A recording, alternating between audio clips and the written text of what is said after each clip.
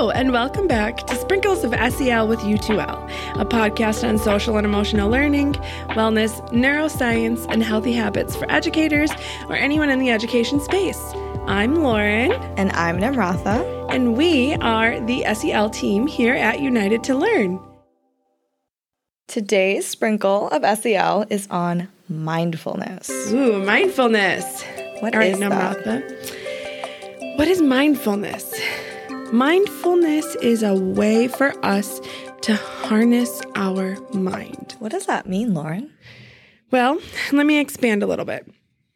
One of our most common definitions of mindfulness explains that it's paying attention in a particular way, on purpose, in the present moment, and non-judgmentally. Yeah, and that makes so much sense, especially that last part, non-judgmentally. Like intentionality, being present, and not tearing yourself down internally. Tell us some more, Namratha. Yeah, absolutely. There's so much that I think, hear in today's day about mindfulness.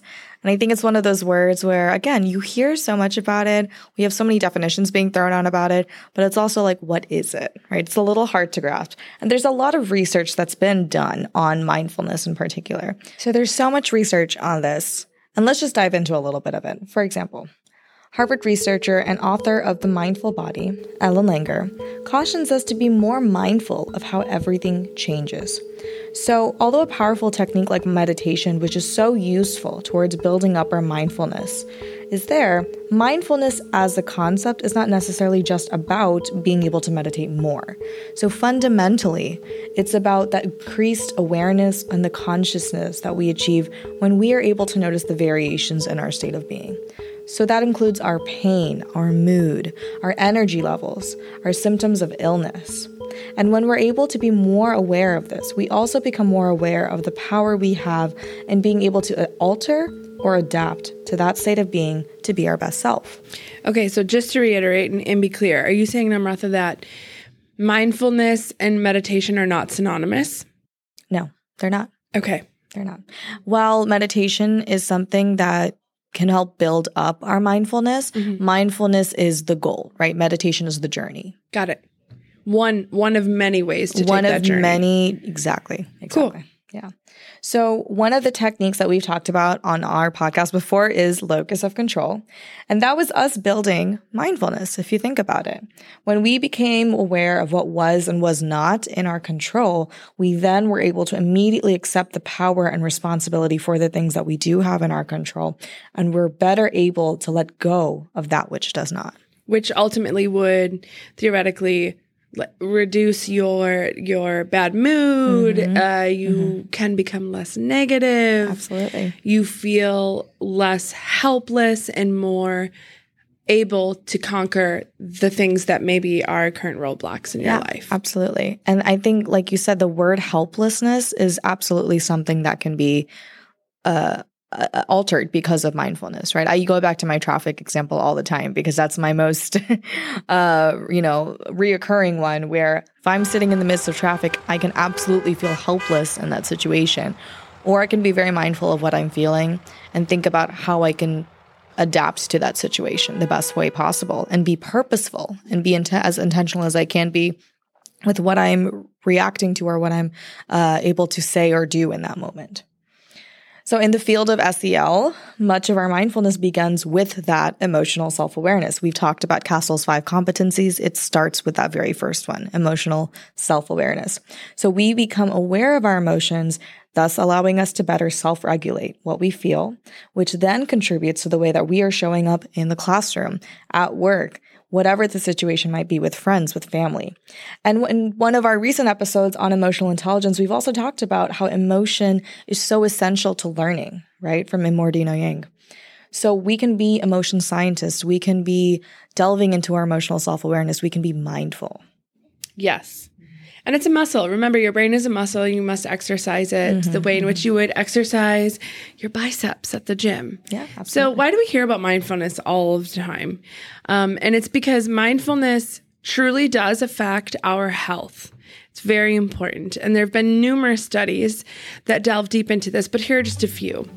For example, one study that encouraged residents at a nursing home had them take responsibility for simple decisions and or to care for things such as a plant.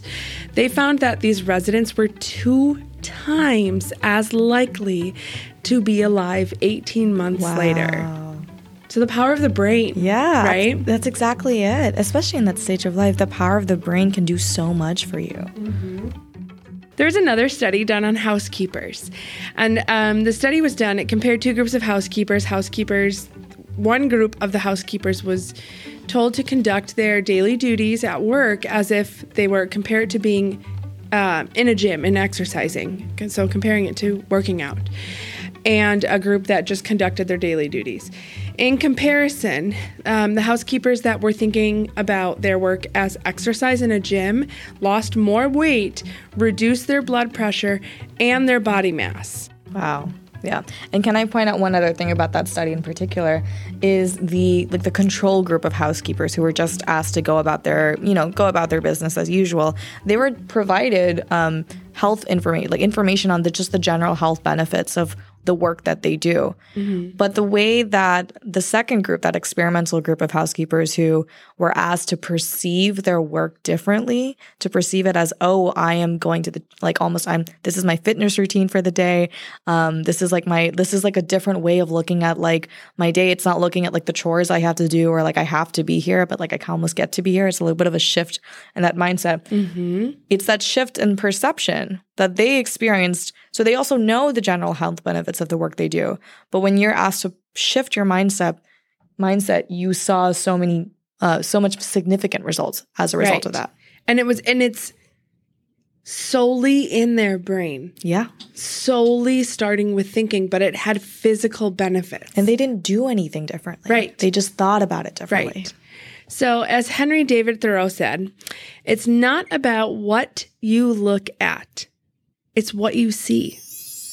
So the point is it's about the way we perceive the cards we've been dealt. And when you increase your mindfulness, you're able to explore more benefits for your health if you are able to increase being mindful. So mindfulness is perception, is what I'm getting there. Tell me more. Mindfulness is perception, meaning that if I'm able to perceive, like you said, the things in front of me differently, I can act accordingly there, right? And so I can be looking at the same thing you could be looking at. But if my perception is different, if my perception is perhaps in a way something that allows me to be more intentional as a result of looking at that situation more mindfully, then it really does. It goes back to the way we look at it first and foremost for me to be able to react differently. And then the changes happen. And so when you're cognizant of those things, you can have positive change. Whereas a lack of mindfulness might put you in a negativity spiral and might put you in the lens of perceiving things negatively, which will also have an impact on you, but not the kind we want. Not the kind we want, exactly. So why should our educators care, Lauren? What do you think? Why should they care? I think that educators and SELEs, most of you probably are educators who are listening, but educators have so much on their plate. They have so much in front of them. And my question to you, SELEs, is when in the day are you being intentional for time for mindfulness to enhance your personal well-being? When are you making that time and how are you using that time? So I think it's a tool that is powerful. It's a key lever to better wellness for educators, and I think that's why it's important for us to talk about. Yeah, well said. And just to highlight a little bit of those benefits that we've been talking about so far, for educators, when educators practice mindfulness, studies have shown that it not only improves our emotional awareness, our regulation, but it also affects how effective your communication is with your students, how you work with your students who are difficult to manage in the classroom space, and it also affects the way that you are shaping your learning environment. So it's at the end of the day, it's much more effective for educators to recognize and manage not necessarily manage themselves, but recognize how to be mindful and to be mindful, to be able to show up as your best self for your students. And the other part of this is we hear about mindfulness education as well, right? And that's where we are involving mindfulness techniques into your classroom curriculum or into the day a little bit more targeted, in a more targeted way. But mindfulness education can reduce the negative effects of stress and increase our students' engagement and focus. And more so than that, more studies have shown that elementary school students who have participated in biweekly mindfulness sessions for approximately 4 to 6 weeks, they have exhibited higher levels of well-being, lower stress levels, lower negative emotions, and better behavior at the end of the day in comparison to peers who may not have participated in that education. So just going back to your point, Lauren, I think it's also something where we can say it's benefiting our students when they can practice it. It's benefiting us when we practice it. But so much of what we've talked about on this podcast already has been about it starts with us. Mm-hmm. It starts with us as the adults in the room. Absolutely. So when we talk about mindfulness, I want you to consider this question, SELEs.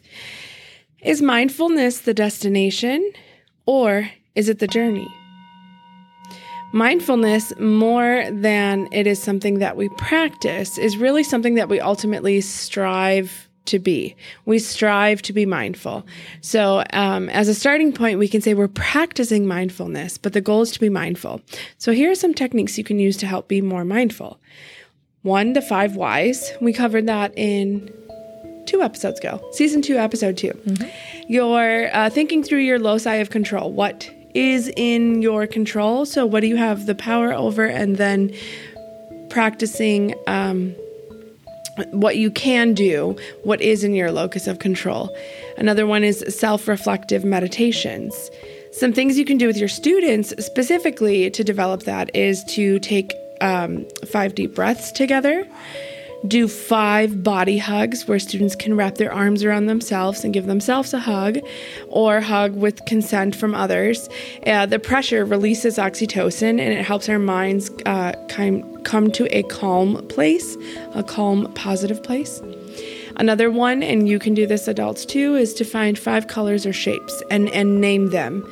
And be fully looking for the shapes or the colors. You can do this with your 5 senses too. When you feel yourself kind of getting riled up, go through, name something you can see, something you can smell, something you can touch, taste. 5 senses, yeah. Yes, 5 senses. And then another one is jot down 5 happy thoughts.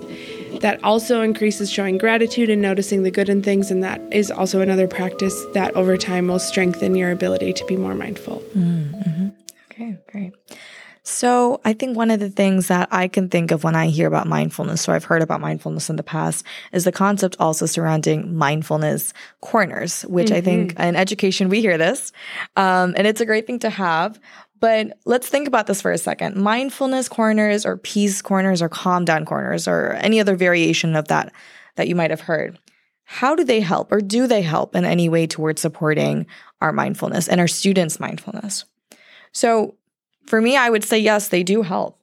And the ultimate goal of a mindfulness corner is to provide a child with that space where they are feeling safe enough to be able to emotionally be aware, emotionally regulate, to be able to recognize and navigate their emotions in a productive way. But something we want to be mindful of ourselves, pun intended, pun very much so intended, is that these corners require our mindfulness, right? They require our intentionality in setting them up more than anything. So what I mean by that is we have to be careful not to rely on the mindfulness corner as the sole area in which a child learns to regulate their emotions. So yes, it's a physical environment for them to do so. And it's wonderful if we have that space, especially within a classroom, for them to know hey, I know I had a horrible argument with a friend. I'm not super happy with them, but my teacher just told me I need to take some time for myself. I'm going to go to this corner and do so. And that's a great setup for them to recognize that they have to be able to work through those emotions in a very productive way. But what happens if a child goes home, they're outside of the school setting, and they need to regulate their emotions, and there's not necessarily a calm down corner or a peace corner to do so? What do they do then? Mm-hmm. Right? So we also have to recognize that we don't want to attach the idea of mindfulness to only exist in a mindfulness corner. Right. Because what happens when that physical space isn't there? So how are we equipping ourselves and the children to be able to connect with their own personal mindfulness if the corner isn't there? We don't want to stop them from that journey. Yeah, absolutely. And so it's just really going back to, so it's not to say a mindfulness corner doesn't help, but as educators, it's just for us to recognize that the inherent skills that we are building up in our students to practice mindfulness, to ultimately be mindful, is the end goal, right? It's the destination. And something like a mindfulness corner, something like meditation, those are the steps we take on that path. Yes. Yeah. Alrighty. So I do want to share one quick last story before we wrap up for today. Yes, please. Just in terms of how being mindfulness of how our physical environment can really help us shape the way a student engages in the classroom. And so I was at a campus a few months ago. This was in the spring. And I was walking around their sensory room. I was working with their counselor. And the question we walked into that room thinking was, what fidget items, what sensory type of tools can we place in that room to help students out who might need those items to be able to regulate their emotions? So that's what we walked into that classroom space with. And I was working with the counselor, and they had already so many cool things. They had these really cool sensory floor tiles, which I think I might get for myself. It's really cool when you walk on them. They they change colors and everything. And so I could see why the kids probably get a kick out of that too. But they had those. They had beanbag chairs. They had a little mini ball pit. They had all these wonderful things in the room. So we walked into that space, and I was taking note of the fact they already had a lot. So is the question, do we put more in there then, or do we think about how are we using what's already there? And so we actually brought in a young student. He was about 4 years old into that space. And he was so sweet, a little hyperactive. And so he was the student in particular, the counselor was telling me that he ended up getting referred to her a lot because at some point in the day, the teacher would just get very upset with him. He was distracting class a lot. And so he would end up being sent to her. But he's also just the sweetest kid, right? So he was taking some time. He was running around the room. We were just watching him play. We were talking a little bit through that. And then at some point, we both got up. We shifted a few items in the furniture around because the idea I was thinking about was again, there's so many things in here. How can we set this up in a way that's more productive for these kids when they come in? So we shifted the table away from the wall. We put some of the beanbag chairs over against the wall. We moved some of the items. And within the span of a few minutes, this young 4-year-old little boy, he goes over the table, he picks up something, then he goes to where that new beanbag was placed, and he immediately sits down and just starts quietly playing. And he just stayed like that for the next few minutes as we were talking. And so we were talking about how we noticed the shift almost immediately happen. Yeah. And so the point of that really is just to say it's things like the idea of being intentional with what we have, also being purposeful with that, right, is the point of when we're working to affect our students' emotional needs and the way they regulate those needs as well in a classroom space, in a learning environment at the end of the day. Yeah, for sure. So it's not like you need to go buy extra things to become mindful. Things are great. They are. They can help.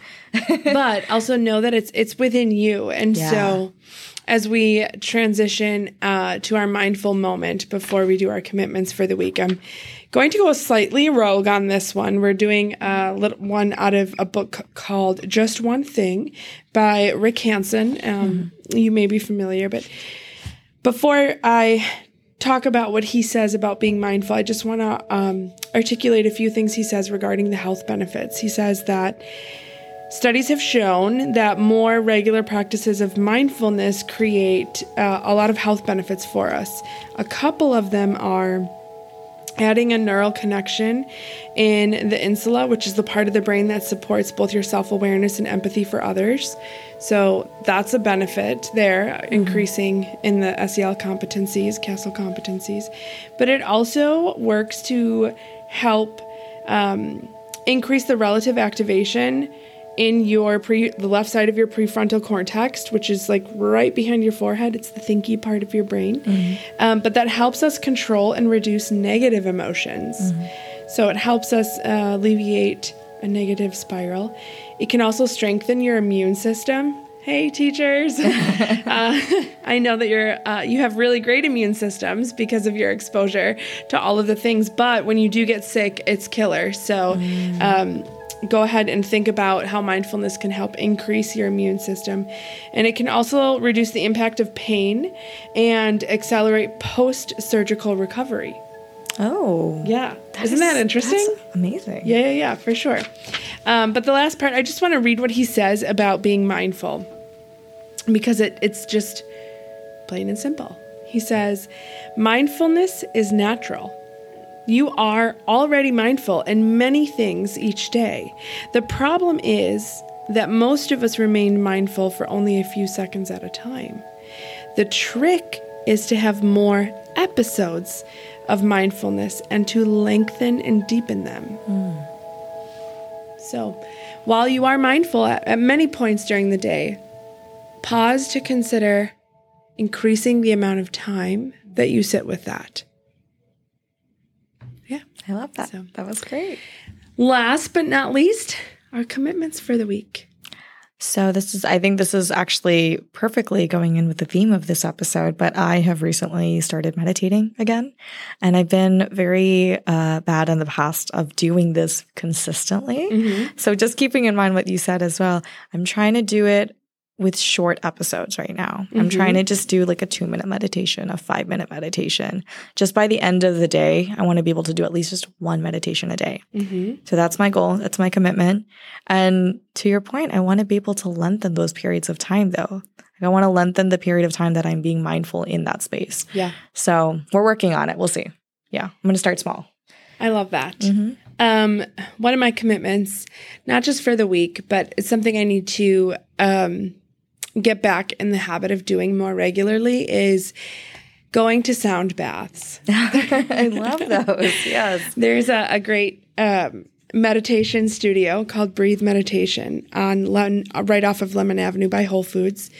But for me, sound baths are helpful because I am being mindful and meditating, if you will, but I sometimes like silence makes me uncomfortable. Mm-hmm. So having that sound bath happening gives me an opportunity to allow my brain to be present with that sound instead of sitting in silence, because I'm still working on that part of me. To that point, like you said, Lauren, last tidbit for today, does mindfulness or meditation truly mean you have to be in silence the whole time? No. Yeah. There's guided meditation. Check them out on YouTube. There's podcasts. You can find plenty. There are free apps that have guided meditation. Absolutely.